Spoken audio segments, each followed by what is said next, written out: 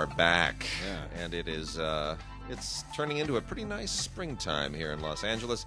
On our half of the country, Our half of the country. I was talking to my mom. My mom lives in St. Louis.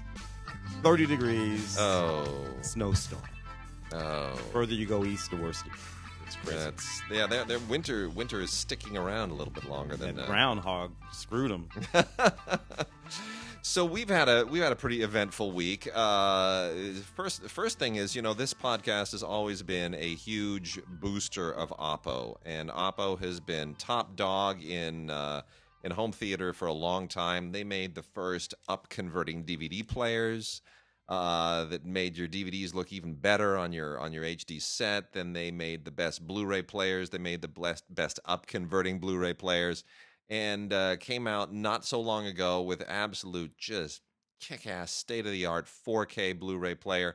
And mere days ago, Oppo said, we're shutting down. We're not going to design any new products, and we're not going to manufacture any more products, and we'll still support them, and warranties are still in effect, and that'll probably be handled by a third party. And the big, giant question is, what the hell happened? Why? Yeah. Chinese company. Taiwanese. Company. Yeah, Taiwanese company. And I don't. So at least I think it's Taiwanese. In any case, it's But yes, here's the thing: is that Oppo has a very interesting business corporate structure. Yes, the European and the American wings were always kind of independently operated.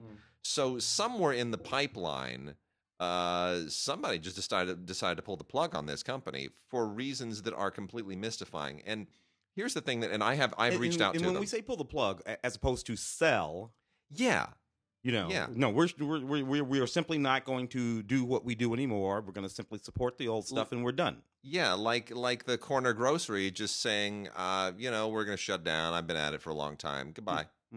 Just going to close the store down, and whoever owns the building is just going to rent the space out to somebody else. That kind of thing happens with the corner grocery. That kind of thing does not happen with tech companies. Yeah. Because you have technology, you have patents. Yeah, usually you get broken up into because they Blu-ray players and 4K, all that, but they also have cell phones and all kinds of crap. There's a value. Yeah. I mean, the company is worth something. It's worth something to someone. So you're either going to sell your technology, or you're going to sell the company, or you're going to break the company up into pieces and sell it, or declare bankruptcy and reorganize or something. But nobody just shuts down.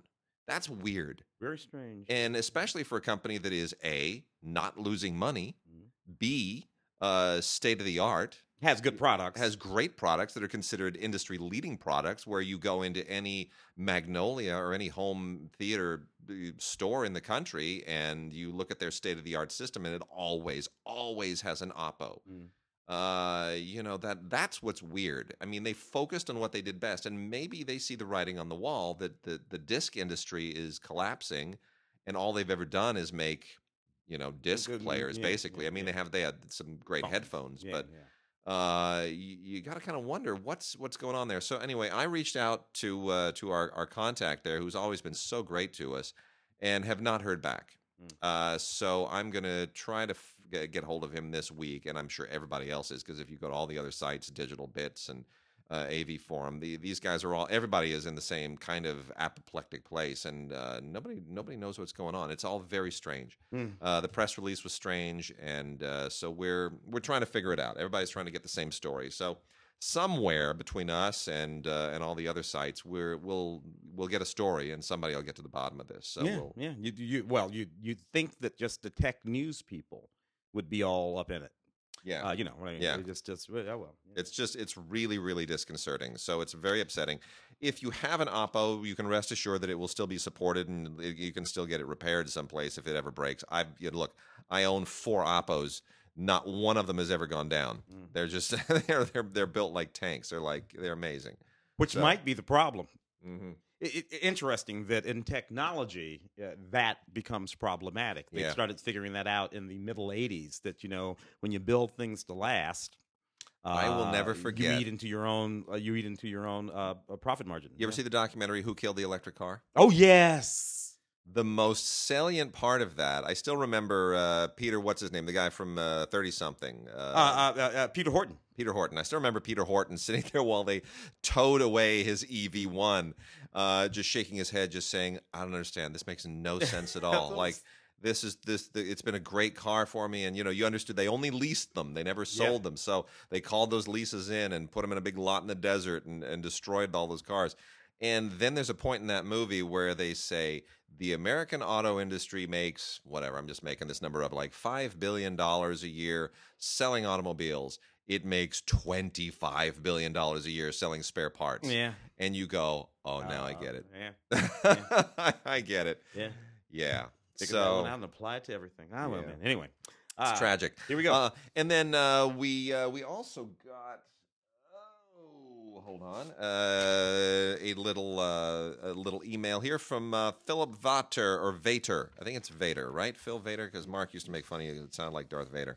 Anyway, Philip sent us. He said, perhaps you and Tim can give a nod to 2001, 50 years since it was originally released. Getting a lot of buzz in the media these days. By the way, 2001 is one of my favorite films. And yes, Phil, it is my favorite film as well, right alongside Lawrence of Arabia.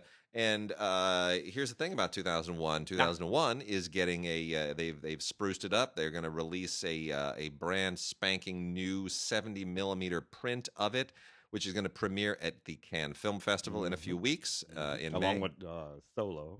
Yeah, along with Solo. And they are then going to release it theatrically in the country again. So we're going to get a 50-year anniversary theatrical 70-millimeter release of brand spanking new prints of 2001. We were talking about 70 millimeter a little while ago when you first got here. Yeah, I just did a thing I just did a thing this morning for NPR Marketplace on 70 millimeter films, and that was a subject of conversation. So you look, 2001 straight up holds up. 1968, just 3 years before 70 millimeter, basically the era kind of shut down, but still just one of the greatest looking films ever made. Well, yeah, certainly in terms of that look, just that alone, and the technology. Now, on the show Friday, this was a discussion that we had on Film Week. On Film Week. And a couple of interesting notes about 2001. Tell me if you think this is true for science-based space movies. Yeah. There is 2001 and everything before, and then everything after. That's really true. And that's really it. And on the show, I mentioned Méliès when he shot that rocket to the moon with the guy in the eye and all that kind of, so you had that sort of conception. Yeah, and you walk forward through the 40s and the 50s, particularly all those sort of movies in the 50s, where the cosmology and the science of space was not applied at all because none of these people knew anything about it, so they just made stuff up. And then you hit 2001, and from that point forward, the math of space science cosmology has to be applied to all of these films, even when they get silly, and they do. Nevertheless, there is some notion that this works in a certain way. It's 2001 is still the only one, and Gravity kind of clawed its way back a little bit, but Gravity still looks like a special effects movie. 2001, which oddly enough won Stanley Kubrick his only Academy Award for special effects. Yeah, him and Dougie Trumbull. Well, Doug Trumbull did the work, and Kubrick took home the Oscar. Yeah. Which believe me, Mr. Trumbull remembered. Yes, he did. He reminds people of that at every opportunity, but. It still is the only one that you look at it and you're like, I don't even think this is a special effects movie. They shot this in space. Yeah. 50 because years ago. No CGI, of course. No CGI. Models, scale, depth, forced perspective. Yeah. All of the techniques of filmmaking that filmmakers today don't really need to learn because the computer does it for them. Yeah. But Stanley knew them all, and of course cameras and lenses better than anybody on the planet. Better than most DPs. Yeah, save maybe Sidney Lumet at the time, but who was also. But so all of that is 2001. A couple interesting things though, in doing the research for the show on Friday that I did not know, is that Stanley wanted to fire Arthur. Yes, he did. Yeah, he was going to hire J.G. Ballard. Yeah, which would have been nuts. By the way, that would have been all kind of crazy. But they sorted it out. And a really interesting thing that I sorted out was Carl Sagan's little influence there. So Stanley and Arthur went to Carl to talk about how to physically represent the sort of alien, this, that, or whatever. And it was Sagan that said to them, "Don't You Yeah. can't. Anything that you will conceive will be wrong. Yeah. And put a stamp on it now Yeah. other filmmakers didn't pay attention to Carl. They did, and bully for them for Yeah. paying attention to Carl. Other Yeah. filmmakers decided, we're gonna with the ears or the teeth or the whatever, And but they didn't do it. And good for Carl Sagan. And Kubrick also gave one of his very rare and certainly his most elaborate interview at the time to Playboy magazine. And if it's all, it's in a million places online. If you have a chance to dig it up, read it. It is one of the best interviews any filmmaker has ever given anywhere. Kubrick's Playboy interview at the time of 2001 is really something spectacular. It's really, really amazing. It's a great interview. The other big news, speaking of Cannes, is the feud with Netflix. Oh yeah. And before we jump into DVDs, but we should talk for a minute about this because after having a few films in competition last year, including the Meyerowitz stories and Mudbound. Was it Mudbound? No, Mudbound was, but they made Mudbound, but it wasn't in competition. But Meyerowitz stories was. And Netflix, well, the backlash in France, which is very protective of its film industry, was huge. And they said if you want to film in competition at the Cannes Film Festival, you have to have a theatrical release in France. Mm-hmm. So not unreasonable at all. Not unreasonable. So Netflix then said, okay, then these are the movies you're not getting. And they're doubling down. Yeah. And so's Cannes. And it's Netflix straight up will not release these movies in theaters in France. They won't be bullied into it. They won't be sweet talked into it. They fundamentally want you to go to Netflix to see their movies and not a theater. They just aren't going to bend on that. You said it already. Netflix is in a different business. Yeah.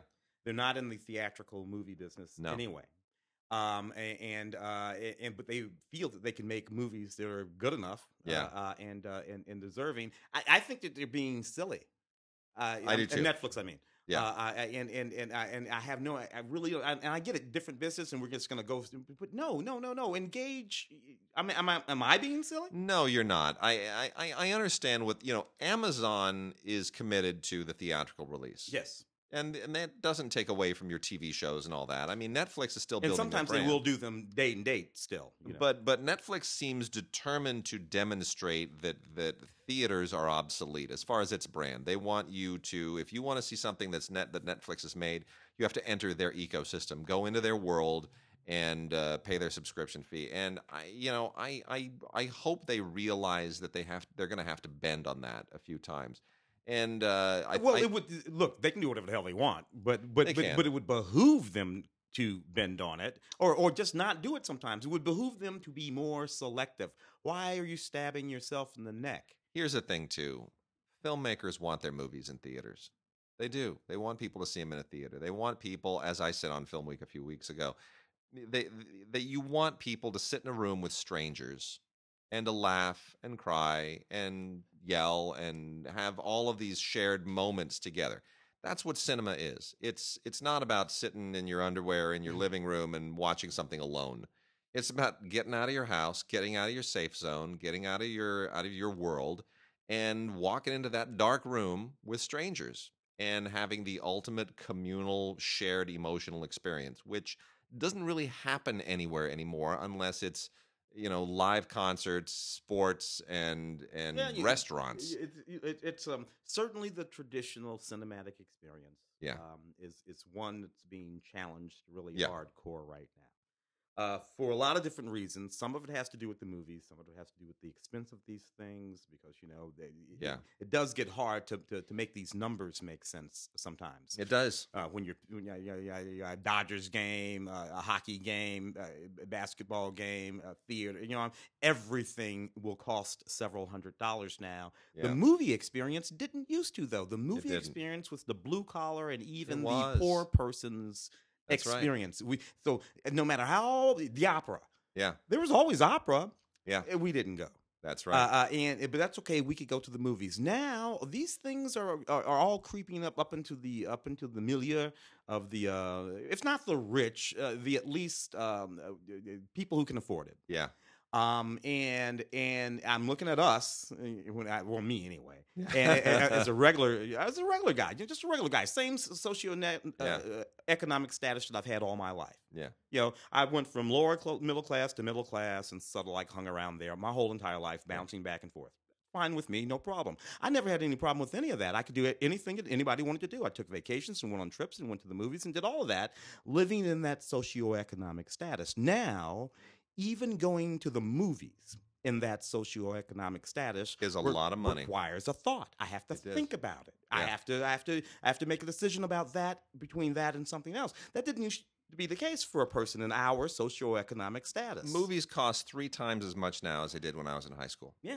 Nothing else. Which means to the high school kid who doesn't have 3 times as much money as we did when we were in high school, simply has to either not go to a lot of movies. Certainly, they don't go to the movies the way we did. No, I was a 3-time-a-week guy. Look, nothing else in the world, in my world, costs 3 times what it used to cost. Yeah, nothing. Yeah, maybe nothing. Houses, sure. Yeah, houses. Yeah, but that's about houses it. and movies and houses. All well, right, anyway, so that's where it's at. So we are so depressing. we are. Whoa, but 2001 is coming out again. Yeah. You just have to pay 3 times as much for it, or 4 times as much. So I'm going to go through. We have some great PBS Blu-rays this week. Some really, really good stuff from PBS.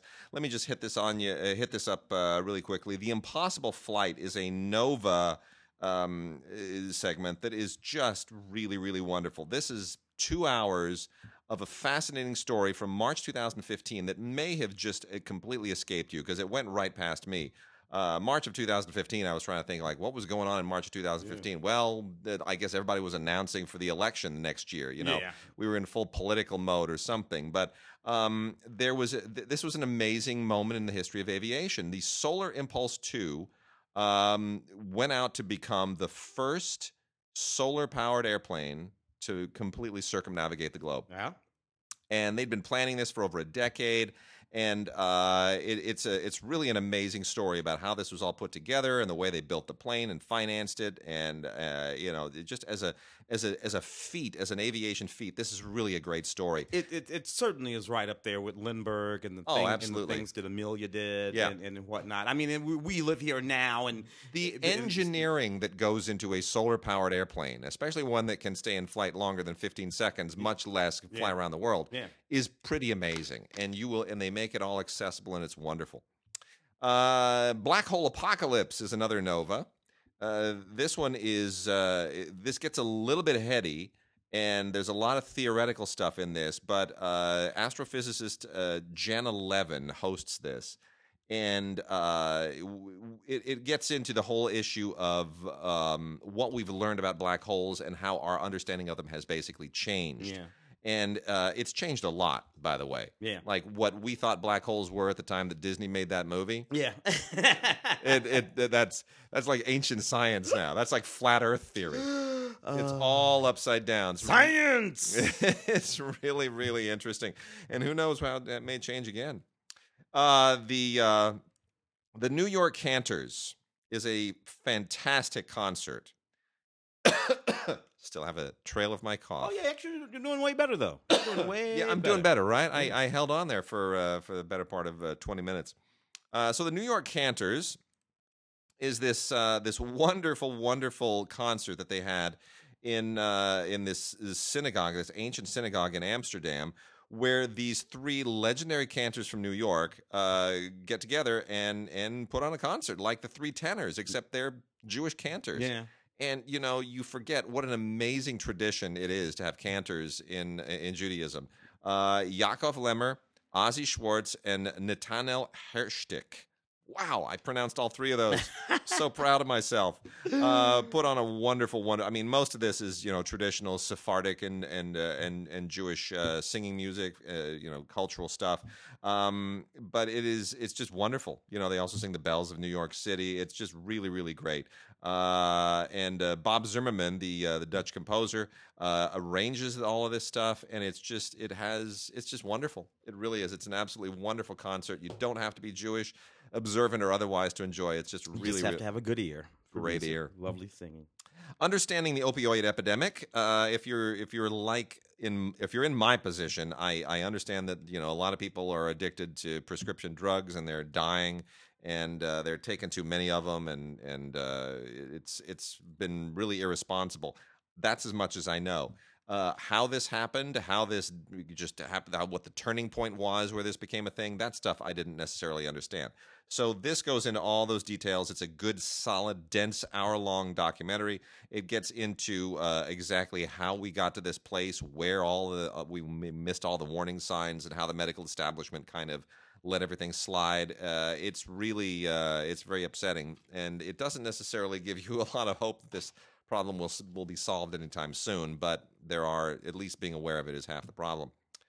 Scanning the Pyramids is an episode of Secrets of the Dead, which continues to be a really interesting show. This is about an hour long, and goes into all of the new technology we're using, 3D modeling and everything else, to better understand the Great Pyramid and to figure out what the hell is inside the thing, because you can't drill into it. You sort of have to, use all kinds of modern day technology to scan it and figure it out. And they continue to find all kinds of nooks and crannies in those damn things. Yeah. So anyway, this all went on for 2 years. This stuff. I can't imagine what kind of a dedicated researcher you have to be to spend 2 years doing this. But it's very, very interesting, and will continue to be until we discover that there's an alien civilization buried and living somewhere in the middle of it or underneath it. Episode of Nature, The Cheetah Children. Nature always does wonderful stuff. I would have liked for this to be on Blu-ray, honestly, because this has that great photography that you always want from those great Nature installments, but not to be in this case. Also an hour long, and you're basically taking a nice, wonderful nature filmographer's look at the maternal culture of the cheetah, I guess is the best way to put it. Interesting. Cheetah mother with 5 cubs, and how they are trained, and what the culture of being a cheetah mother involves, which is not unlike being any other mother. They're still learning and training, and yes, it's instinctual, but it's fascinating. Exodus, The Journey Continues, is one of those amazing front lines that just blows your mind. This is 2 hours long, and it deals with the nature of the refugee crisis as we know it today globally, and how the world is dealing with it, how it is not dealing with it, why people migrate, for whether it's war, whether it's poverty, whether it's for whatever reasons, and how it's changing the demographics and the politics of the world, both for the better and for the worse. And again, this is like the opioid crisis. It doesn't give you any solutions, but it certainly lays out a roadmap. Is it historical at all? No. No. This is looking at the present day. Looking at the present day, and sort of why we suddenly have a world that is migrating more than it has in certainly 100 years. Yeah, about 100 years. The reason why I ask, of course, is the notion of migration or immigration, as we call it now, but it's really just migration. It's always been the same. Excuse me. Certainly, if we look at the United States, there are these very distinct markers across time. Sure. When Americans had to go. They just started moving. They moved in the South. They moved. That's right. All of you know that. Sure. And a lot of the times these things affected very specific populations. Obviously, black populations that moved up out of the South and went north. The reason why my people are from St. Louis. When I was born in Tennessee, is because of that migration. And the ones who came west. To Los Angeles, and what that meant in terms of the culture and the way the United States was shaped, all of which is much better than it would have been before, by the way. Why we don't see how that does work exactly the same way when you scale it out from a single nation to all nations. Why we don't see how this works better if you just let everybody go wherever the hell they can get themselves to. When you have people who sort of ossify into cultural identities, that's where it starts to get sticky. And you start to, if you've been what, say, Scandinavia has been for the last 800-900 years, 1,000 years, and suddenly there's a significant part of your population that is Muslim and brown, you start to say, well, what does it mean to be Swedish if those people are also Swedish? And these things find their way into all kinds of other parts of the world as well. It is the history of Burma and Thailand is equally problematic. And you think, well, Burmese, Thai, aren't they the same people? Well, they are if you're an American looking at it from over here. But if you live in Burma, those people are those people, and we are us, and never the twain shall meet. And certainly it's easy when you are not Asian to talk about, well, Asians. No. Talk to Koreans and Chinese about how they feel about the Japanese, because those are some very old wounds. So all of that. The persistence of what Japan did to the Koreas. If you go to South Korea, they really kind of want to rid themselves of Japanese influence. And the Japanese are very, very aware of the fact that much of kanji, much of a lot of their characters come from China. It's like, why do we have Chinese characters in our language? All of these things are an issue to these people. And I don't know. It's fascinating. They're all because of at the end of the day this sort of mixing. But we push back against it instead of embracing it, and I think that's just generally speaking a mistake. If you're an alien who comes here from 8 trillion light years away, and you look at how we squabble about this, this culture, and that is like, but you guys live on the same planet. It's like, aren't you just a bunch of Earthlings? You're just Earthlings. You're not Martians, by the way. Anyway, it reminds me of that great episode of Star Trek, Let That Be Your Last Battlefield. But aren't you? Where he says, "Aren't you two the same?" He's half black on the right side. I'm half black on the left side. The wonderful Frank Gorshin. We were supposed to just sit there and just smack our foreheads and go, oh my People God. Still don't get that. Anyway. So, and then the last PBS one here is Ann Curry's We'll Meet Again. Events that changed the world, people who changed each other. I love Ann Curry. I absolutely adore Ann Curry. Even before all that, stuff blew up on the Today Show, I was mad at everybody for letting Ann Curry go, because I think she's terrific. Anyway, these are a series of stories that are just wonderful, absolutely wonderful. They are just human stories. A woman from an internment camp who's looking for, her friend, her non-Japanese friend, who stood up for her. You've got a woman from Vietnam who's looking for her American father. You've got just amazing stories of people who, heroes from 9/11. I mean, this is just really wonderful stuff. And basically people looking for those who've had an effect on their lives in the past. And it's just so beautiful. You could make a movie out of every single one of these. And I hope somebody pays Ann Curry a lot of money to license these rights. Because it's wonderful stuff. Ann Curry is a terrific journalist, and We'll Meet Again is an absolutely wonderful collection of stories. So while Matt Lauer was doing what apparently he was doing, that's what Ann was doing. That's right. Therein lies the difference between the boys and the girls. Sometimes. You want me to jump on some? Yeah, of let's do some TV. A neat little series out from Acorn, season 1 of Newton's Law. Here we have The Good Wife and all those. This is more or less something like that, with a little dash of upstairs, downstairs thrown in with it. So she's like this solicitor. Of course, they have solicitors and barristers. Like in the UK. And they're both lawyers, more or less, but they do different things. And generally speaking, barristers are richer and more powerful than solicitors. But you can switch from one side to the other occasionally. Anyway, this young woman's solicitation office goes south. She has to go to work in a fancy barrister's office that's run by her old ex, and it's all about that, the sort of differences between these two people who are ostensibly the same, doing the same work for the same reasons, but engaged in the world in very different ways, and how they affect each other. It's really, really funny little series here. This is season 1 of Newton's Law, and popping over back to the States here, the complete 5th season of The Americans. I was not deeply into The Americans 1, 2, 3 seasons, right? Whatever. Who was that? I guess my little niece was like, "Oh, I watch The Americans." It's taken some time to warm up, hasn't it? And you know what it was with me when all of this is going on. I was like a grown in the military. I was actually fighting the Soviets. The Soviets were my actual enemy at that time, and I'm looking at all this made up stuff. But nevertheless, this is actually quite a lot of fun. This series. because it's come to be more about the children than the parents. It's about these children. The children. This, in case you haven't seen it, it's about these deep cover Russian spies buried in sort of ordinary American culture, carrying out assignments and doing all kinds of stuff. And they've been here for a long time, and they have children who've grown up, who, as far as they're concerned, are actually American. And at this point in the series, the children have come to find out that their parents are deep cover Russian spies and have to make some choices. Anyway, it's a neat series. I would have thought this would have made it 5 seasons, but it did.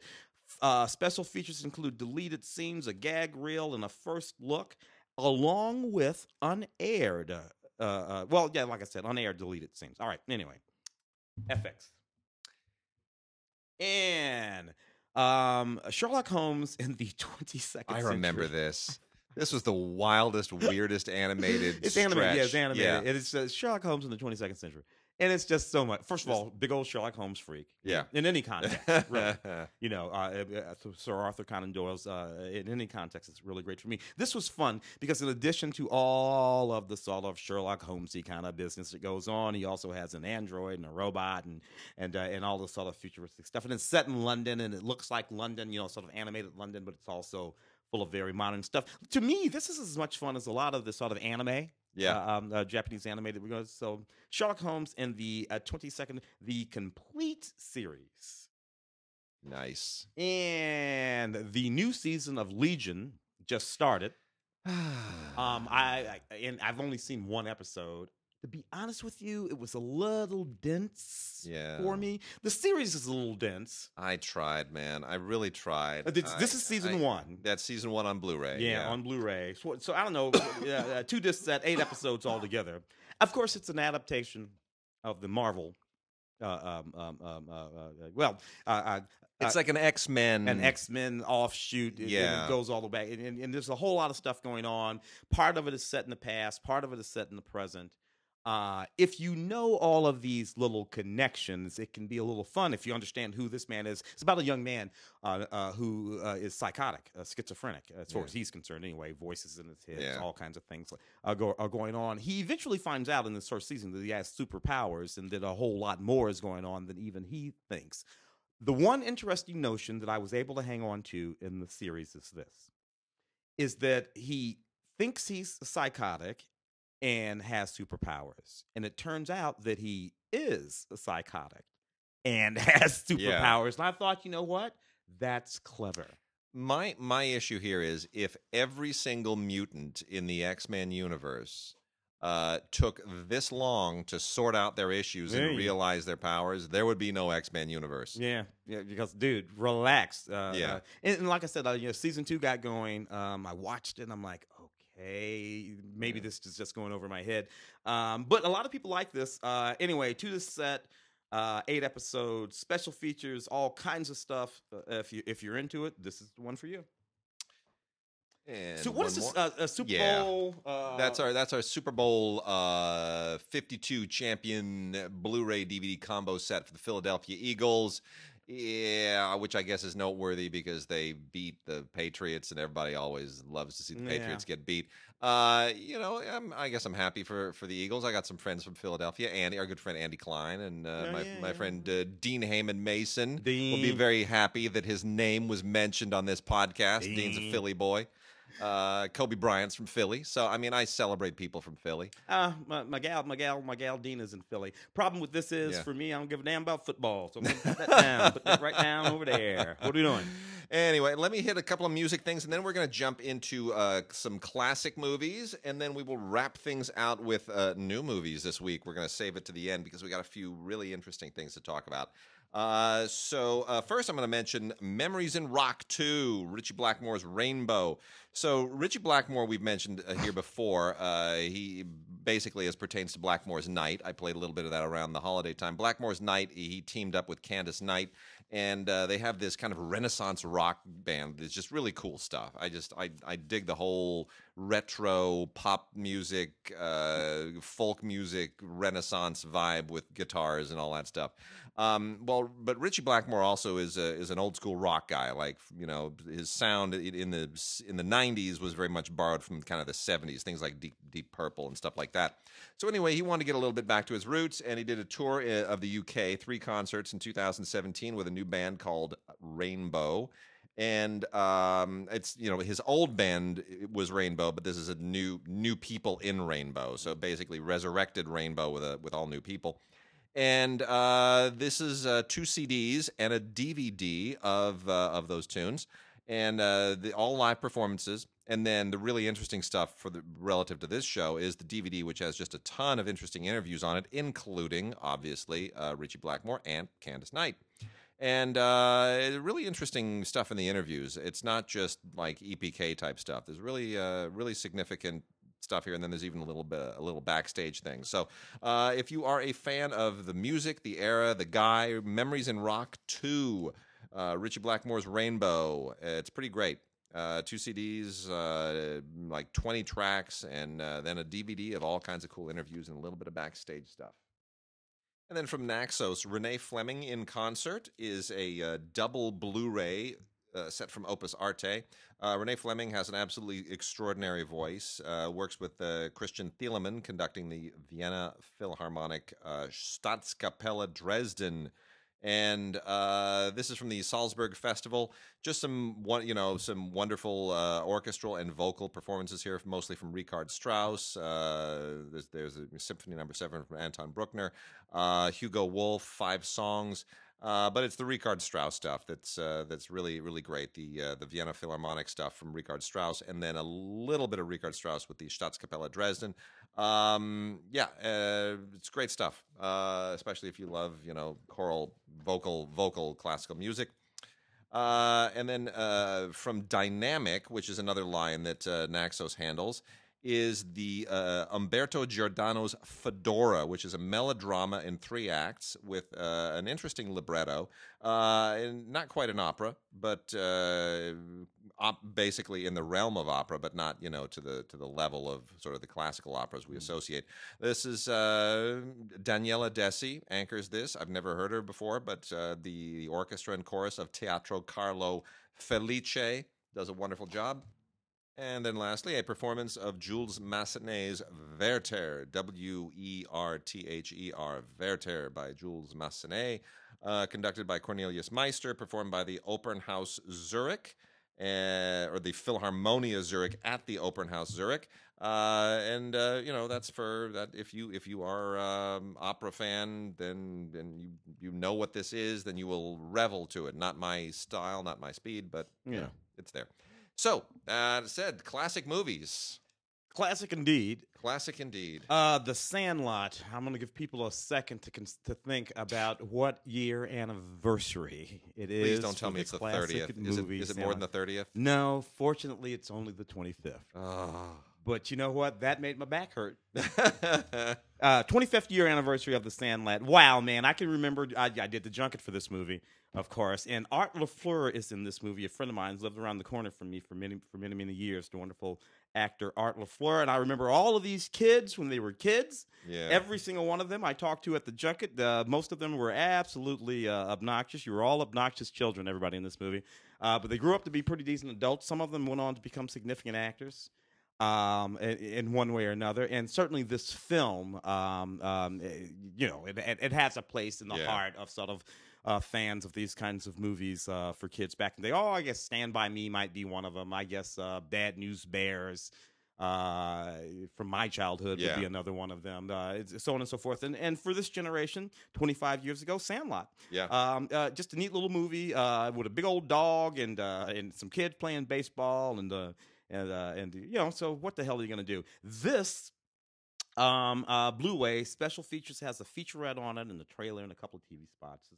They might have been able to do a little bit better, but it's pretty neat. Also, oh no, you know what? I take it back. 10 exclusive Topps baseball cards. Okay, then. Inside this package. That's a thing. That's a thing. For baseball deal. Fans, that's a thing. Neat Fantastic. Neat anniversary. We talked to Larry Cohen not too long ago. Larry Cohen, just one of the all-time great exploitation guys. Directed, so many cool movies. Everything from Q, Quetzalcoatl, the Winged Serpent, to Black Caesar. I mean, it really, and then original gangsters. Larry, he wrote Phone Booth originally for Hitchcock, wound up being directed by Joel Schumacher years later. Yeah, like 25 years later. Yeah.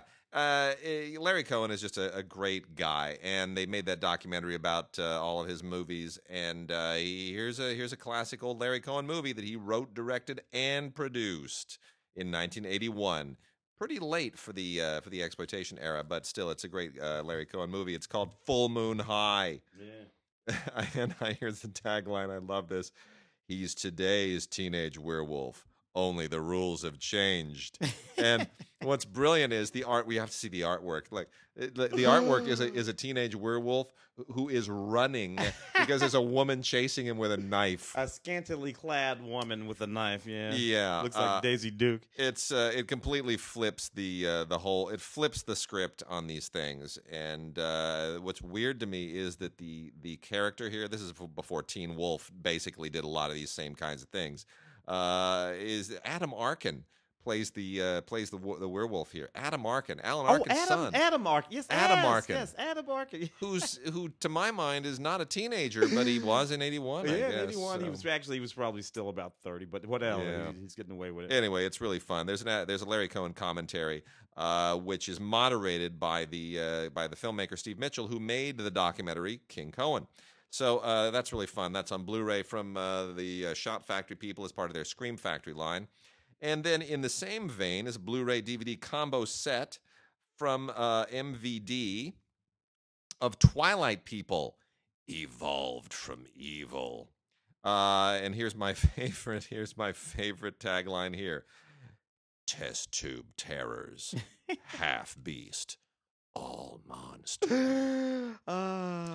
In another life, terrors. I used to write crap like that. I used to write. I know, test tube terrors. Anyway, really, what's hysterical? This has some of the greatest artwork you've ever seen, because it's all a kind of H.G. Wellsian Greco mythology, human animal hybrid stuff. Like a bat with a human head, or a woman with a wolf's head, that sort of island of Dr. Moreau. Yeah, all that stuff. It's basically taking animal heads and putting them on people, and it's a stone cold riot. It really Ironically, is. Also the theme of Thundercats. Yeah.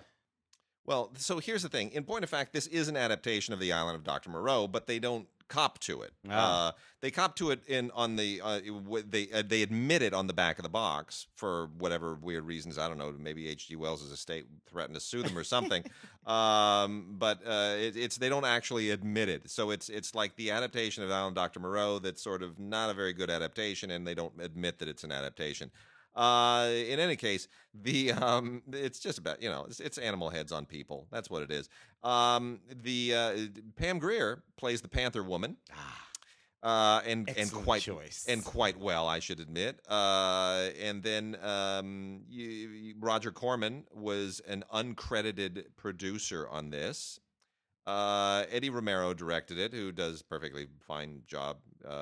Nothing remarkable. There's an interview with him on here. There's also a commentary with David Del Valle and David Decoteau, who both are really kind of experts on this period. And then the original trailer, which is even funnier than the movie, and the TV spots, which are funnier than the trailer. Yeah. So it's a Blu-ray DVD combo from MVD. It's a lot of fun. Pressing forward with anniversaries, Cheech and Chong's Up in Smoke again. Oh my goodness! I will give people a moment. They'll figure this one out. 40 years. Yeah, it's a 40-year anniversary of Cheech and Chong's Up in Smoke. Which, by the way, was sort of like co-directed by Lou Adler and Tommy Chong. Yeah. And Lou Adler, who's kind of a neighbor. I mean, he lives about a mile away, but I see him all the time. Yeah. Did you know Lou when he was married to Shelley Fabrice? I never really knew Lou. I just see him around, like at the coffee shop or standing in front of his house on PCH or whatever. And then, obviously, when I watch Laker games, he's always sitting there. Yeah, you're like that. You can't miss him anyway because he's always got some sort of wacky... Yeah, with the long hair and the whole thing. But Lou is... I mean, look, everyone knows where he lives, and everybody sees him all the time. And he's just hanging out.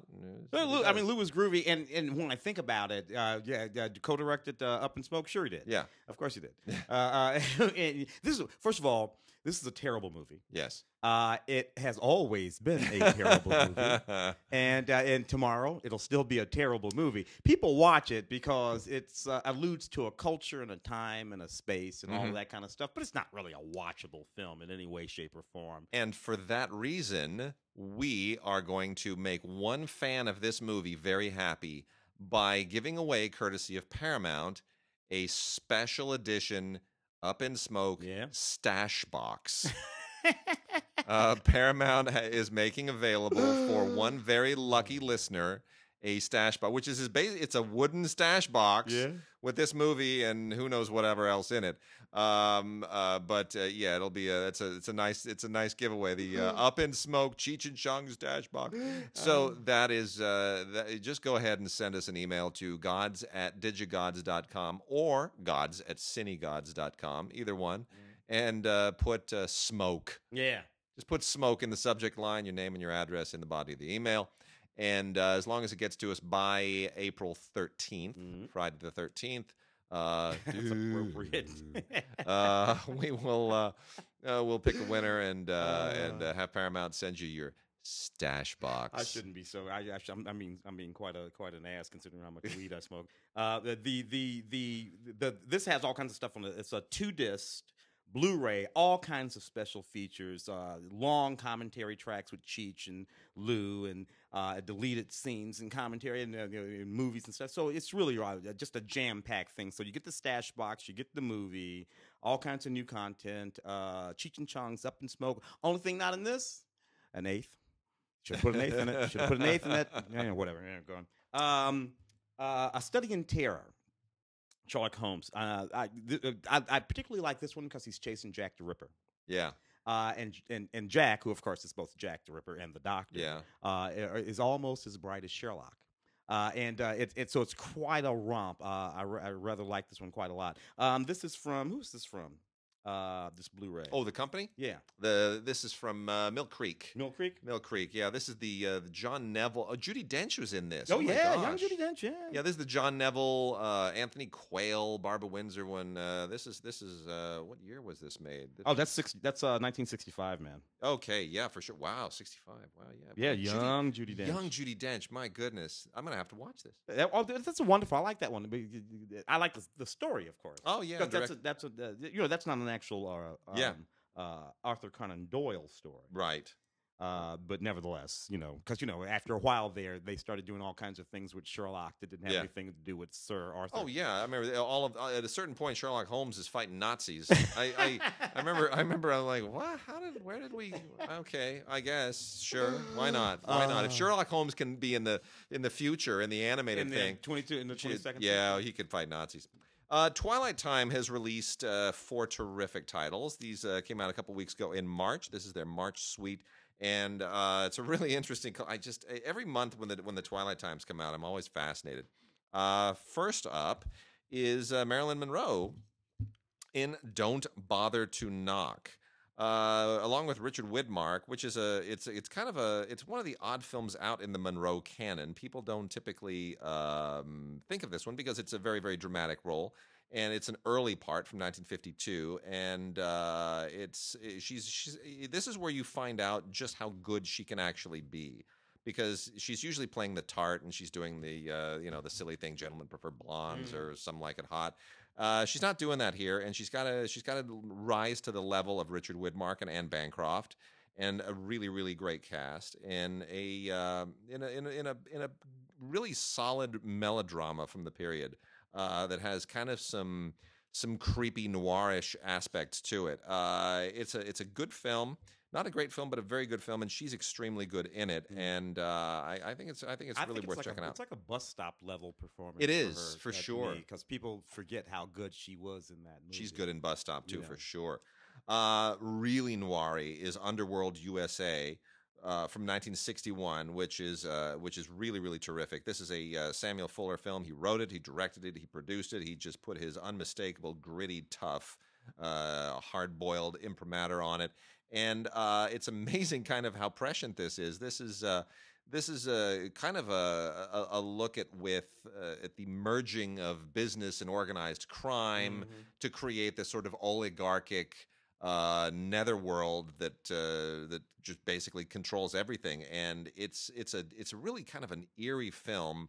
It's definitely a hard-boiled noir. It's got some great special features. The isolated music track, obviously a featurette on Fuller, and then Martin Scorsese talking about the film and giving you why he thinks that this is a great movie. What a great cast, though. Cliff Robertson has never been better, and it's a really, really good film. Paul Dubov, really good actor too. The last two are very much of a piece. They are both a particular kind of crime film that becomes a big deal in the 1970s. The first one is The New Centurions. Oh man, Stacy Keach. Right, it's just great. Joe Wambaugh, Joseph Wambaugh was kind of like the every decade sort of has its novelist, right? Yeah. Like Grisham sort of owned the 90s, and Scott Turow sort of owned the 80s. And Wambaugh owned that late 60s or 70s thing. Yeah. Onion the Onion Field. I mean, plus that sort of inside knowledge. It's great. Of the actual scene. And so this is all about rookie LAPD cops, and George C. Scott is great. Stacy Keach, very young, equally great. It's a really tough, hard-boiled look inside the LAPD. And through still the is that movie pops up on broadcast television every now and again, and so I pop and I watch it. It still is. It's great. It doesn't look like it doesn't feel like an artifact of a No, age. it doesn't. It does not. There are 2 audio commentaries on here, and Nick Redman, the film historian who's part of the Twilight Time team, with actor Scott Wilson, gives the best one of the 2. It's really, really great. And Sterling Silliphant, great screenwriter, adapted it. Richard Fleischer kind of stepped outside of his usual genre trappings to do this. It's really great, and produced by Irwin Winkler and Robert Chardoff just a few years before they would win Best Picture for Rocky. And then the last one of my favorite films of the period, The 7-Ups. Roy Scheider graduating from the French Connection, where he played second fiddle to Gene Hackman's Popeye Doyle. This is from 1973, just 2 years after the French Connection, and he's holding it down himself. This is a terrific film, produced and directed by Philip D'Antoni, and Roy Scheider is basically a really, really, he leads this elite squad of detectives in New York. And the reason it's called the 7-Ups is because the people that you're after, you've committed a crime that guarantees at least 7 years in prison. So if the crime is that serious, they call these guys in, right? And it's mostly mob stuff. The Godfather was the year before, so we're still trying to kind of tap into all that stuff that's happening in the early 1970s. And and that was a period too where you could still get away with the notion of these cops, a group of cops, doing what they quote unquote need to do. Yes, gotta do, and the public was still with that on the side of the cops. They were obviously tough time. And all the Manson killing and all that stuff was still in the air. The Hillside Strangler. I mean, Dirty Harry is part of this same moment. Scene, to a certain extent, those Bronson moves, though he was a cop. But that was a moment. There's a lot of anxiety. Yeah. But today, you very definitively cannot make any of those movies. No, you couldn't. You couldn't. I mean, look, William Friedkin and John Frankenheimer almost made a career out of this genre in many ways. Dubious Cops. Bullet was another one. Yeah. So anyway, the thing about the 7-Ups that is so great is the car chase. This is right up there with Bullet as one of the all-time great car chases. And the moment that everybody always remembers is when Roy Scheider is headed straight for that semi, and he is not going to let that semi stop him, and he goes right under it. It takes the top of the car off, and it's a fantastic moment. It's just they don't do stuff like that in movies anymore. Anyway, isolated music track of the terrific score here. Isolated music track of an unused score by Johnny Mandel, which is really interesting. Richard Harlan Smith, film historian, does the audio commentary. You get an introduction by Philip D'Antoni, the director. Bunch of other stuff, including an anatomy of a chase behind the scenes of the filming the 7-Up, and lobby cards, stills, whole bunch of other stuff. It's a lot of fun to go through. So the 7-Up's one of the most appealing of Twilight Time's releases in quite a while. I got a couple here that are really fascinating to me. 1902, Méliès, A Trip to the Moon. It's funny We 'cause, talked about that just a second ago. when we were talking about 2001. Yeah. And this is particularly interesting because there was not believed to be any hand-colored prints of A Trip to the Moon. Méliès, people have seen it before. Oh, the hand-tinted yeah, stuff. the hand-tinted stuff. If you go online, you can Yeah. see it. But people didn't.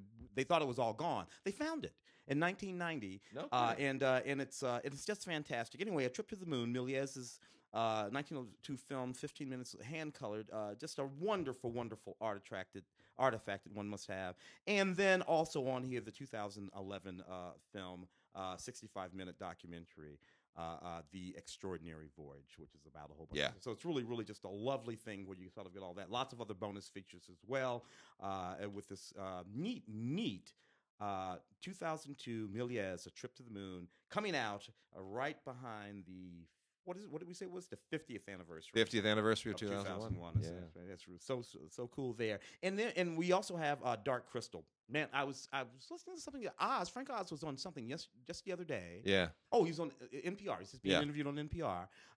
Dark Crystal, really, Jim Henson, Frank Oz doing what they do.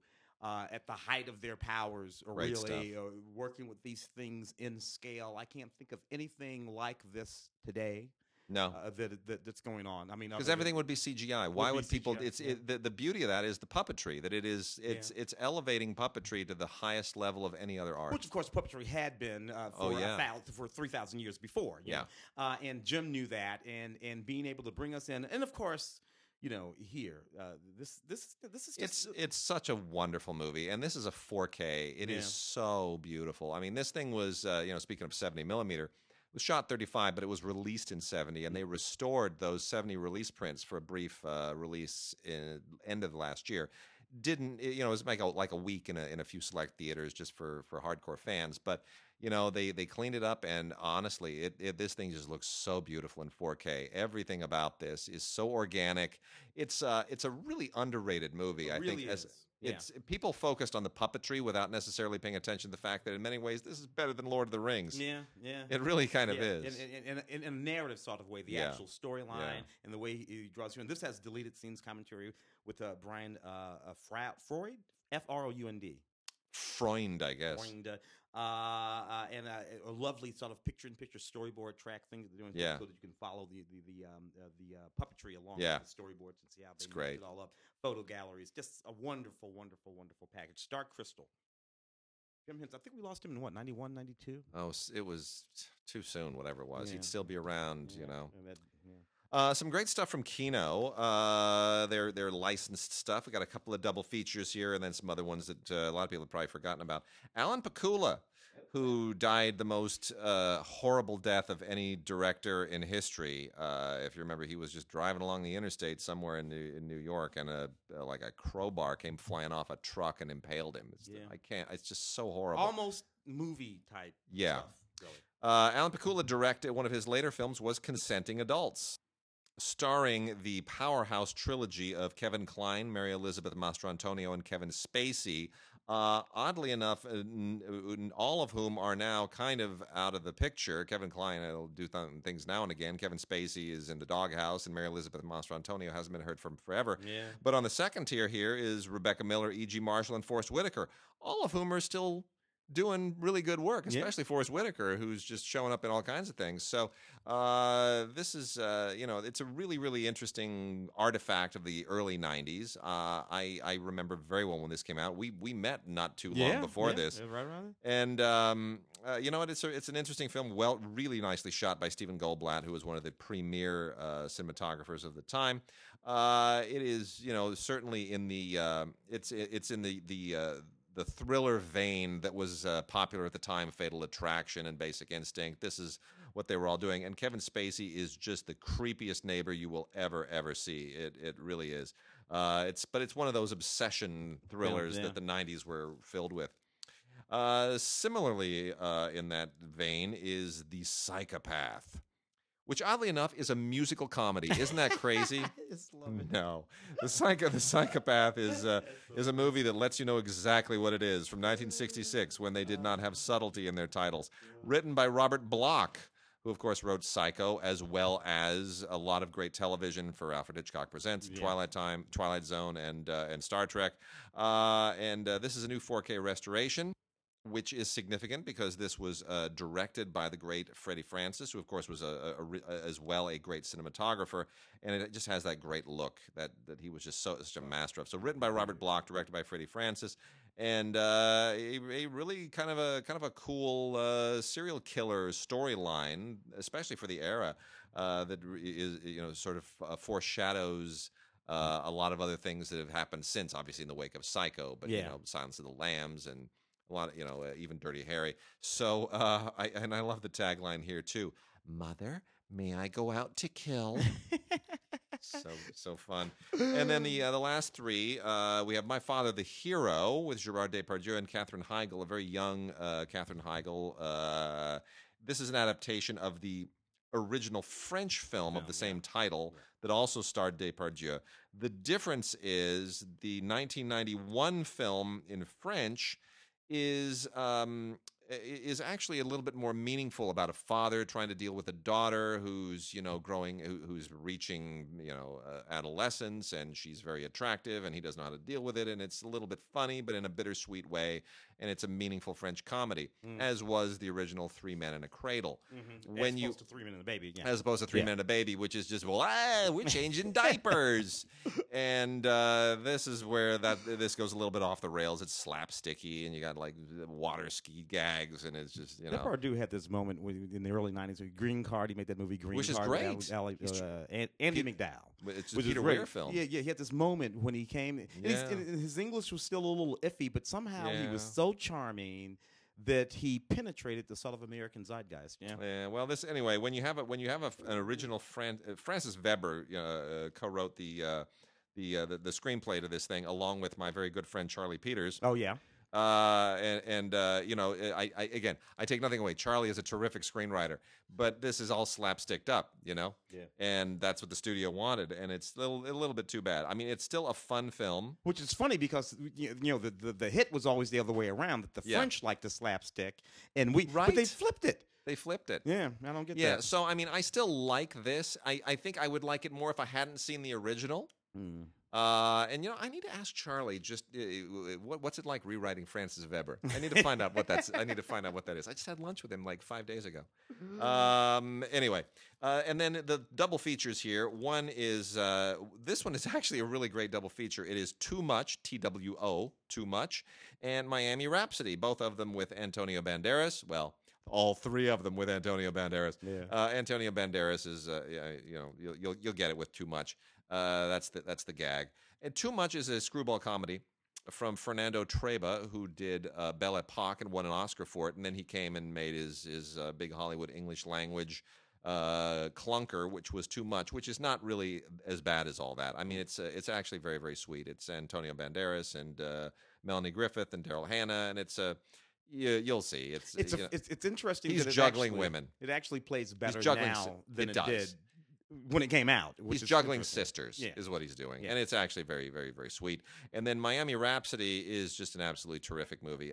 David Frankel, I still think, is one of the most unheralded, unsung directors still working. He keeps making great movies, and apart from Devil Wears Prada, he doesn't get nearly enough credit for them. He's just a really terrific director. Miami Rhapsody, it's very Woody Allen-esque. Very. And what's her name? Sarah Jessica? Yeah. She was so good in that movie. She was great. She's just great. I got this sort of wacky double feature myself. I remember this movie. Mother May I Sleep with Danger, 1996, right? This was Tori Spelling and a guy named Ivan Sergi. If you look up Ivan Sergi, you'll see his face. He's been in 1,000 movies since 1996. So in 2016, our James Franco, never the one without an idea, decides to reimagine this perfectly mediocre movie from 1996, and then they do. And what is neat about it is he puts Tori and he puts Ivan in it. And then there's a vampire plot to it now. Oh, no. It wasn't in the 1996 movie. The 1996 movie actually wasn't that bad. It was kind of neat. It's about a young woman who falls in love with this handsome young man who was from an upper crust family and seemed to have everything except that he was flat out nuts, a psychopath. He wouldn't leave her alone, and it was kind of fun. So this sort of picks up with that, throws in a vampire plot, and presses forward. Mother, May I Sleep with Danger, a double feature, both featuring Tori Spelling. Getting Gotti. I remember this movie too. It's really funny, you know, when these things sort of like come back at you, and you're like, "Wait a minute!" I totally remember that. Getting Gotti was Lorraine Bracco playing a young woman, a young assistant district attorney, because she was the assistant district attorney. This is a real person, Yeah. who was involved in this whole plot. They called him the Teflon Don, Right. because he had been, charged and all this kind of Teflon Don, right?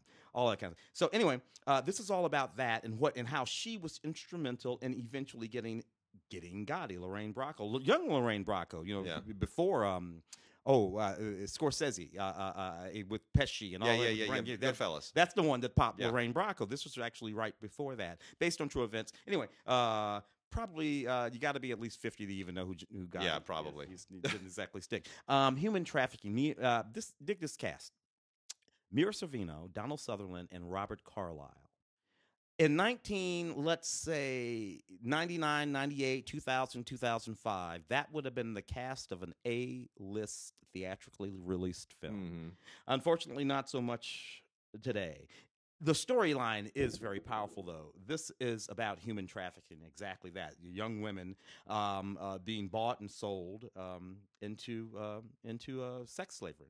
Extremely intense and extremely powerful, compelling from that standpoint. Not the best filmmaking in the world. Wants to be something like Steven Soderbergh, that wonderful Steven Soderbergh film. Yeah. Would like to live in that space, but these filmmakers aren't quite that good. Nevertheless, clever. And we're going to wrap the show out with a quartet of new movies that were kind of a big deal end of last year. The first one, Phantom Thread, Daniel Day-Lewis, in the Paul Thomas Anderson movie that was somewhat divisive. Here, without getting into all the backstory of this, of course, this takes place in the 1950s, and Daniel Day-Lewis plays a British fashion designer Haute couture. Haute couture, who is based on an actual American designer. There's a whole interesting backstory there. But here's the thing. I loved about 35, 40 minutes of this movie, which I was almost in tears how much I was loving it. Those first 40 minutes are amazing. And the music that Johnny Greenwood score. Oh, my goodness, that score. It just so captivates the era. Everything was wonderful. The photography, which Paul Thomas Anderson, who was his own DP on this, and he brings this woman into his world that he meets in a cafe, and then she becomes his mistress, and then his muse, and then his like psychotic live-in Joseph Losey, the servant. Wait a minute, this movie goes off the rails, and it's like weird. It takes a left turn. It takes a weird left turn, like so many of his films do, and I understand that that's the point. That's what he does. But I didn't really like where it went at that point. All I know is I was already watching a movie, sort of a James Ivory-esque sort of remains of the day sort of movie that I was loving. I was too. Thoroughly captivated. Cyril, what's her name? He plays the sister. She's just absolutely extraordinary in this film. Leslie Manville. Leslie Manville, who plays Cyril, his sister. Yeah. Plays the character Cyril. And she's so got an Oscar nomination. Got an Oscar nomination and deservedly so. And all just so good. And then I'll put it to you this way: henceforth and forever, there's going to be a moment when I turn that movie off. I'm going to watch it. I will too. And I'm going to put it in, and I know exactly when I'm going to turn it off. Same here. And then I'm done with that. Well, it got a bunch of Oscar nominations, and it is extremely well done. It's exactly what we expect from Paul Thomas Anderson. It is wonderful, and then it starts raining frogs. Yeah. Which, if you've seen Magnolia, you know. Molly's Game, based on a true story. Aaron Sorkin, based on the book by Molly Bloom. Molly Bloom, of course, being the young woman who was a championship skier. Love this movie. Had some issues there, and blah, blah, blah. Ended up working these high-stakes card games in Hollywood with movie stars and just all that. I mean, with big names. Big names not named in this film. Nope. Which strikes me as a little silly because we know who they are. Yeah. We know who they represent. You can Google it and find out. Yeah, it's really easy, but whatever. Maybe somebody would have got sued or something like that. In any case, Jessica Chastain, Idris Elba, and Kevin Costner. Yeah. Idris and Jessica, in particular, are very capable of speaking Sorkin's language. Mm-hmm. Sorkin has a language of his own or a style of his own, which either you like or you don't. Yeah. I do. I love it. I love this movie. It's very quirky, and there's a lot going on in this movie. This is the thing that I love most about the movie. I'm just talking about the movie now. Yeah. Molly Bloom, as played by Jessica Chastain. I love it. Yeah. Here this woman is amidst these men, powerful men, all of them. Even her own dad. Yeah. Idris Elba, the movie star. This woman, she's got nothing. She breaks every freaking one of them. Yep. With her mind and her beauty Yep. and her backbone, she wins. I love that about it, which is of course true. Molly won, and all the big movie stars and all. She even breaks her dad.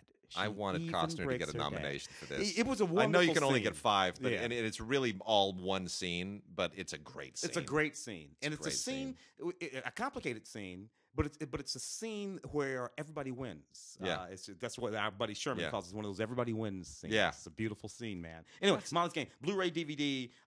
Anything fancy on here? Bonus feature, building on Empire. I don't know what that means. I just love that. This has the first 5 minutes of this movie is just ripping.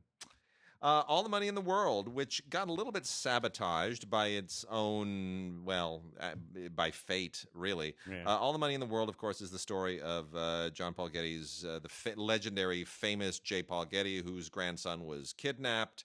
His very weird, wayward, kind of out there grandson got kidnapped and held for ransom, and it gets very gruesome, and he wouldn't put up the money, and this was a whole thing. I remember this very, very well when I was younger. This was a big deal in the news. Just this and Patty Hearst. Yeah, because you were right here. I was here. You were right here, man. This and Patty Hearst were the two big stories, right? And I got to tell you though, because having studied the history of that, irrelevant now. Yeah. Not much of anything that happens in that movie actually happened. That's true. I mean, the kid got kidnapped, and it's a lot of, and some gruesome things happen, and the rest is kind of fabricated. So, as everyone by now knows, this was originally shot with Kevin Spacey in really thick makeup playing J. Paul Getty. And then, of course, the Spacey story broke, and they went back to their original choice, Christopher Plummer, who came in and they did like in 2 weeks, they reshot a gigantic portion of the movie. It is a huge portion of the movie that they reshot. Yeah. And he got an Oscar nomination for it. Yeah. Good for him. Yeah. The movie sort of slipped away from the overall sort of Oscar. Because it came out so late. Because they had to push. They pushed it past our voting date, so we didn't get to see this movie for voting. And I think a lot of people, a lot of critics groups, if they had seen this in time for their voting, might have given it an award, certainly to Christopher Plummer, and it might have done a little bit better at the box office and awards. But as it is, I think they made an amazing recovery, and notwithstanding the reshoot fiasco of Mark Wahlberg getting paid millions and Michelle Williams getting paid nothing. Which is disgusting, and particularly since she is the same agency. I mean, that's just The Greatest Showman, 4K Ultra HD release here. Look, The Greatest Showman. I get it. We're just making a big old family movie. So they allude to. I love Hugh Jackman. Love Hugh. I love that little Zendaya girl in this movie too. By the way, she was wonderful. Yeah. As was the kid with the abs, Zac Efron. Yeah. But this movie has all kinds of. Because I mean, seriously, we can't. You shouldn't be able to get away with this today. J. Paul Getty was a nicer man than was P.T. Barnum. They make P.T. Barnum into Disney here. He becomes Walt Disney. He's out to fulfill people's dreams. No, he didn't. P.T. Barnum was a cutthroat SOB. Yeah, is what he was. And he was an exploiter, and that's fine. I don't think that he was like the most vicious human being on the planet or nothing. No, but they ignore it whole and completely. Yeah, completely. So this is a fairy tale. And look, we're critics. Everybody I know who saw this movie, with the exception of a songwriter friend of mine who wanted to just burn the negative. Everyone I know who saw this, they just loved the songs. They had a good time with it, and it made a lot of money. This is one of those movies that wound up being critic-proof, in large part because the guys who wrote the songs are the guys who did, the lyrics for La La Land, who are big Broadway guys. But anyway, 4K looks terrific. It's wonderful, and it comes with Movies Anywhere, and so you can put it on your Movies Anywhere digital locker and watch it forever and over and over and over and drive people crazy. A lot of featurettes, but on balance, it's a critic-proof movie. What do you care what we have to say? Yeah. All right, we're done for this week, and we will see you guys next week.